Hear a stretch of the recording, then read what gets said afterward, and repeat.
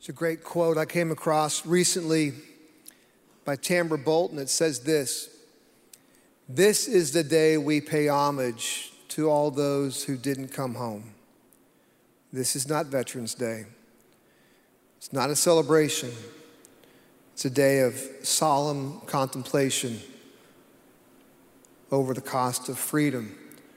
And so before we get into our study, 23rd Psalms today, I felt it appropriate that we just pause, we reflect, we pay honor and tribute and respect to those who did not make it home. And so could we collectively just enter a moment of silence and prayer, praying for those families, maybe some who are seated in this worship center today who know all too well what it feels like to lose someone in service to our country. So would you pray with me?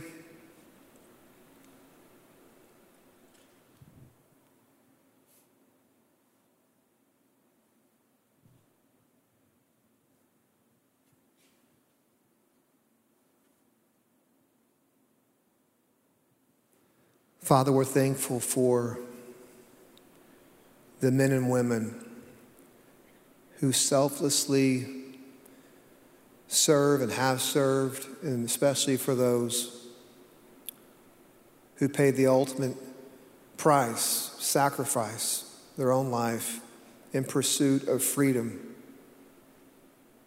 the freedom that we have as Americans. God, today, we're thankful for their service. We're thankful for their sacrifice. And even though we will celebrate this weekend with loved ones and friends and barbecues and pool parties, help in the midst of all of that to be an understanding, a recognition, an appreciation for what this weekend truly does symbolize. We ask these things in Christ's name. Amen. Young Sung Kim is a Korean painter. He has spent his whole life seeking to bring to life familiar stories from Scripture, so familiar biblical stories. This Korean painter creates these masterpieces, if you will, that help us maybe understand more about what that particular text is saying or what it might have been like to be a part of it. So I want to put a picture, one of his paintings on the screen. You can see it here. It's called The Hand of God. It's Matthew chapter 14. Very familiar story to most of us in this room. Jesus has called Peter out on the water. Peter begins to sink, ultimately, potentially going to drown, and Jesus does what? He reaches out his hand to save him. That's the perspective in this painting. Today, I want to invite you to open up your Bibles to 23rd Psalm, Psalms 23. And oh, by the way, I want us to look at one of the most famous paintings in human history, 23rd Psalms. It's not the Mona Lisa. It's not the birth of Venus. It's not the Starry Night. The most beautiful, famous, rich, significant paintings in all of human history, 23rd Psalms. I'll read you a quote.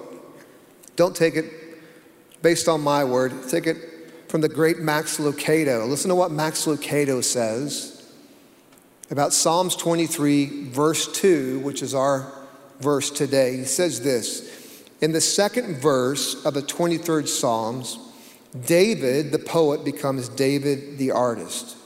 His quill becomes a brush, his parchment a canvas, and his words paint a picture. A flock of sheep on folded legs encircling a shepherd, bellies nestled deep in the long shoots of grass, a still pond on one side, the watching shepherd on the other. 23rd Psalms, a beautiful painting. Would you stand with me this morning? Can we read God's word together as a community? We're going to read verses 1 and 2. It says this, and you know these verses. The Lord is my shepherd, I shall not want. He makes me lie down in green pastures. He leads me beside quiet waters. Father, it's your word to us, this beautiful painting that you have given us. As we study it today, help it to bring us comfort. Father, help us to see its truth. And ultimately, Father, most importantly, help us to apply it to our life. We ask all these things in Christ's name. Amen. You may be seated. Once again, this text, the 23rd Psalms, it's a series of metaphors. It's a series of metaphors, and we're going to talk about those metaphors today. And David, as he writes this, is using this analogy of shepherd and sheep. Shepherd and sheep. And so last week, Ben talked about verse 1. He talked about the relationship and the need of a shepherd when it comes to sheep, that we need a shepherd to guide us and to lead us in life. Oh, by the way, Ben is doing quite well. How many of you have been praying for him? If you don't know, yes, you can clap. That's a good thing to clap for. If you don't know, last week on Thursday, Ben Young had open heart surgery. He had a valve that needed to be repaired, replaced, and so they've done just that. The surgery was successful.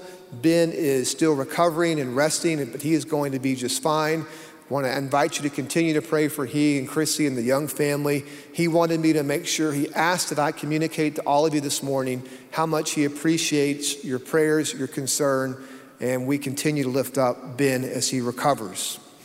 So, David in this verse is using this analogy, and that's important for us to understand because we have to interpret it that way. We have to look at this text through the lens, if you will, the eyes of a shepherd when we read this. We have to encounter it in that way. And that's difficult because I don't know, and maybe you're like me, I don't know a lot about sheep. Can I get a show of hands? Who is ignorant when it comes to this type of world, right? David, however, when David wrote this text, he was writing to a group of people, for the most part, nomadic people, simple people, who knew a whole lot about the outdoors, who knew a whole lot about livestock, who knew a whole lot about what that required, what that took. They knew a lot about shepherding, and they knew a lot about sheep. And so when they heard this, when they read this, it would have brought up and it would have been instantaneous awareness of certain truths that are in this text. How many of you grew up being a part of FFA? Anybody? FFA? Show your hands with pride. That's all right. Go ahead. You got the jackets and all that. We know how it works, right? They are the experts in the room, all right? So any questions you have after service, find one of the people around you who have their hand raised. They can tell you all about sheep. Some of them probably used to show sheep. But here's the deal. We have to, as we come to this beautiful painting, as we look at this painting, we have to look at it through the eyes of a shepherd. And I want to show you quickly 5 observations, 5 quick things that I think are applicable to our life, that are important in this text. The first one is this: as we stare and look at this beautiful painting, I want you to notice the wide open spaces. And here's what that means to us. Just like sheep, we live in a wilderness. Implicit understanding in this text is that sheep and shepherd existed in wide open spaces. They did. They would be brought out of the village week in, week out, let off into the wilderness, and that's where the relationship between the shepherd and his sheep was significant. That's where they would potentially encounter thieves and wild animals and storms. They would be in search of food and water. They didn't live in cultivated fields with fences. Those did not exist in this day. They existed and lived in the wilderness. Our lives are no different today. The world we live in, our lives feel just like a wilderness, right? There are things around us that we're concerned about. We have to find ways to survive and pursue things. Life can feel just like a wilderness. We live in wide open spaces, but I want you to notice one of the most important things in this text is the he-me relationship. Ben talked about this last week. The he-me relationship that we read about throughout the whole 23rd Psalm. He leads me. He makes me. That's the he-me relationship. So in life, when we feel like we're all alone, it's important for us to remember that he is with me. But even with that truth and even with that understanding, many of you this morning as Christ followers, and we oftentimes get to places like this, are asking that one simple question. God, where are you? Where are you? I feel alone. How much longer do I have to pray that you would deliver me from fill in the blank? God, when will you show up in this part of my life? God, how much longer do I have to live like this? God, where are you? There's this very familiar Christian poem, most of you have heard it. It's called Footprints. And I think it's an appropriate poem, and it describes a lot of what I think David's trying to teach us and show us and communicate to us in the 23rd Psalms. Listen to what it says. One night I dreamed a dream. As I was walking along the beach with my Lord, across the dark sky flashed scenes from my life. For each scene I noticed two sets of footprints in the sand, one belonging to me and one to my Lord. After the last scene of my life had flashed before me, I looked back at the footprints in the sand. I noticed that at many times along the path of my life, especially at the very lowest and saddest times, there was only one set of footprints. This really troubled me, so I asked the Lord about it. Lord, you said once I decided to follow you, you'd walk with me all the way. But I noticed that during the saddest and most troublesome times of my life, there was only one set of footprints. I don't understand why. When I needed you the most, you would leave me. And he whispered, my precious child, I love you and will never leave you, never ever, during your trials and testings. When you saw only one set of footprints, it was then that I carried you.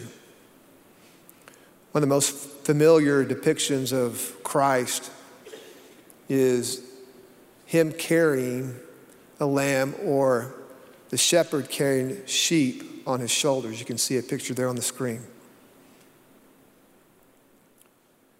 In so many ways, that's what Scripture, the whole of Scripture is pointing to. That we are not alone. And I know that we hear this phrase a lot. And I know that you know this already. But can we just, no matter where you are today in life, no matter what you're going through, no matter the odds or the obstacles that you face, you are not alone. He's with you. That's the he-me relationship that David is pointing to. Notice the wide open spaces. Just like sheep, we live in a wilderness, but I've got good news. We're not alone. As we stare at this painting, what's the second thing that you see? Look at it. As we look at it, what do we notice? We notice the green pasture. Just like sheep, we need to be fed. In David's day and age, in David's world, when he wrote these words, Green pastures were not natural. As a matter of fact, the hills around Bethlehem, where David kept his flock, were not lush and green at all. And even if you go to that part of the world today, you're going to see primarily dry, parched, white and brown chunks of land. So, what in the world was David talking about? What green pastures, you might ask? When people heard this, David, what green pastures are you talking about? For green pastures to exist in that day and age, shepherds would have to cultivate the land. They would have to go out, remove rocks and thorns and brush and all kinds of junk so that the ground could be suitable and fertile for green grass to grow. That's what the shepherd does. The shepherd clears out the junk so that the right things can grow. And what does green pastures symbolize? This is really good. Hang with me. What does green pastures symbolize? Throughout Scripture, it symbolizes God's word, his truth, his nourishment, manna, right? That's green pastures. So put those things together. What's David telling us? The good shepherd in our lives, because we need to be fed, because we need to be nourished, what does he do? He goes into our lives and he begins to clear out the stuff. He begins to clear out the rocks and the thorns and the brush. So that what? So that his truth can take up root in our life and it can grow and we can be nourished with what? The truth of God's word. That's what the good shepherd does. When it says green pastures, he's saying, hey, the shepherd's gonna provide. He's gonna make a way. He's gonna clear out the stuff so that the truth of God's word can grow in our life and we can find nourishment when we need it. So today, if you're questioning, if you're doubting, if you're hurting, if you're looking for an answer, it's in God's word. He's cleared out the space in your life so when you encounter his word, it'll take up root, and when you need it, it's there. That's what David is referring to when he says green pastures. What else do we see when we look at this beautiful painting that David has for us? We notice the green pastures, but then we notice the quiet waters. Just like sheep, we long for peace. There's a great book entitled The Good Shepherd by M.P. Kurtz. It's a man who grew up in a little small village near Tarsus, southeast Turkey. When he was a young man, school age, his father took him out of school and put him in charge of a flock of sheep. Parents, don't get any bright ideas, all right? Don't do that in the fall. Would not advise him. I'm not advocating for that today, but his father did just that. His father took him out of school, placed him in the field, and gave him nearly 100 sheep to look over. This man eventually became a pastor, moved to America and became a Methodist pastor. And he wrote this book, The Good Shepherd, looking back on his experiences and what he learned tending that flock. And he talks about this particular phrase of quiet waters in Psalms 23. Listen to what he writes about. Listen, this puts it beautifully in perspective. Listen to what he says about the importance of quiet waters and sheep.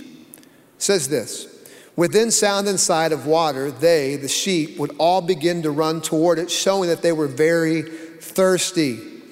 Yet, at their arrival, as I watched them, only a few would begin drinking, while others all along the edge of the water, like pedestrians on a fashionable street in a great metropolis, kept passing each other up and down the stream. I learned the valuable lesson that they, sheep, do not drink from rippling waters. They continue until every last one of them had found a quiet little pool between stones showing above the ripples. No turbid streams or ruffled rivulets would tempt them. They want waters that move quietly. Sheep are afraid of rushing water. Let's make it personal. What in your life today has caused or created fear, anxiety, or worry? What is it? Studies show that after COVID, anxiety and worry, clinical depression, 25% increase across the board. Mental health is something we know about, read about, and hear about all the time. And it is in no doubt a crisis in our world and in our culture, and most importantly, even inside these walls. Here's what this verse is communicating to us. The Good Shepherd will lead us to peace and tranquility. That's what he does. In troubled times, in troubled waters, he will lead us to a place of peace. So friends, I've got good news for you. Whatever you're facing today, whatever you're going through, you fill in the blank, whatever has you worried or afraid, the Good Shepherd wants to bring you to a place of peace where the waters are still and quiet and it's safe to drink. That's what the Good Shepherd does. As we look at this painting, what's the fourth thing we see? Look with me. Notice the posture. Notice the posture of the sheep. He makes me lie down. Just like sheep, we seek satisfaction and safety. No one can make a sheep lie down. They don't do it. It's not a natural place or posture for them. No one can make a sheep lie down. Sheep will only lie down when they've had plenty to eat, their thirst has been quenched, and they feel safe from wild animals.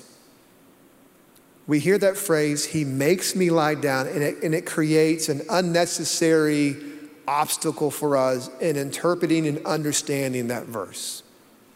Because it seems like it's forced.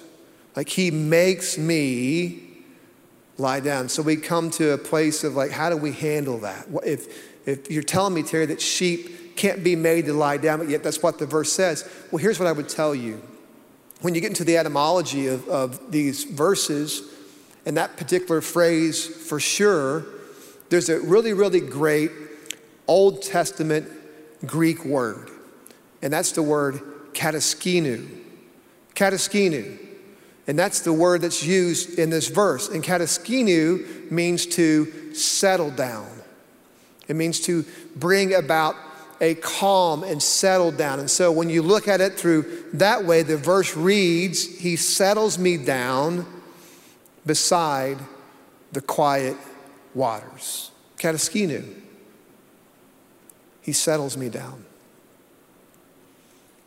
Just like sheep, we have a really difficult time settling down.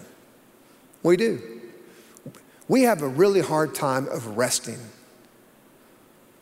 We have a hard time of slowing our lives down and creating space to rest, both physically, spiritually, emotionally, mentally. We don't do good when it comes to resting. Sheep will only lie down when what? They're fed, their thirst has been quenched, and they feel safe. God gives us his word so we can be nourished with his truth. He brings about peace in our life so that we can feel safe and secure. Sheep lie down to do what? To digest their food. That's what they lie down for. They lie down to digest what they have taken in. Here's what David's telling us. it's important for us to still our lives, quiet our lives, pull back and rest. So what? So we can begin to process and digest the truth that God has given us, the places he has brought us to, so that we can understand what he has for us. So much of our inability in life, friends, when it comes to understanding where we are with God in our relationship, or understanding what he has for us, it's not because he hasn't provided, it's because we don't do good with stilling our lives enough to hear from him. Sheep lie down when they're nourished, when their thirst has been quenched, and they feel safe. What if this Memorial Day weekend, when you go home today and you fire up the barbecue, or you begin to lay out by the pool, spend time together with your family, which is a beautiful thing. What if you unplugged? What if you detached? And what if you found some moments to simply say, God, what do you have for me? What are you trying to show me? What if you begin to rest in maybe some truth that he has reminded you of? Maybe even this morning in our time together? What would he say to you? What would he have for you? What would he show you? If you began to simply lie down. The last thing we see, and this is a unique thing, but I had to mention it today. The last thing we notice at this beautiful painting is notice the position. Notice the position. Look with me really quick. Look at Psalms 22, verse 1. Find it with me. Psalms 22, verse 1. Listen to what it says. First verse. My God, why have you forsaken me? Where do we hear those words? Who says those words? Jesus on the cross, right? Psalms 22, the whole of it, is vivid prophecy of what? The cross. Look at Psalms 24. 24 Psalms, look at it. Verse 1. The earth is the Lord's and all it contains, the world and those who dwell in it. The 24th chapter of Psalms. It's a picture of the crown, the king over it all. The whole chapter points to the fact that God is Lord over all of creation, and all of creation belongs to him. It's under him, and that someday, the time and the place that he sees fit, he's going to redeem and restore all of his creation. That's 24th chapter of Psalm. Where is Psalms 23 positioned? Between the cross and the crown. The wilderness, the wide open spaces that we do life in is positioned between the cross and the crown. In other words, two victories with a valley in between. Can I tell you guys something this morning? I don't know where you are today. I don't know what you have going on in your life, no matter the ups and downs, the difficulties, but as Christ followers, we are positioned between the cross of Calvary and the crown of creation, and God has us. He is with us. That's the he-me relationship that Psalms 23 is all about. We live, we exist, we do life between the cross and the crown. And isn't that good news? This famous painting, this masterpiece, is not hung in the Louvre. It's not in the Metropolitan. Where does God want to hang this beautiful masterpiece? On the halls, the hearts of all of humanity. That's where he wants this painting to reside. In the heart of all of us in this room. To remind us the Good Shepherd is always with us. He provides. He brings peace. And he's got us.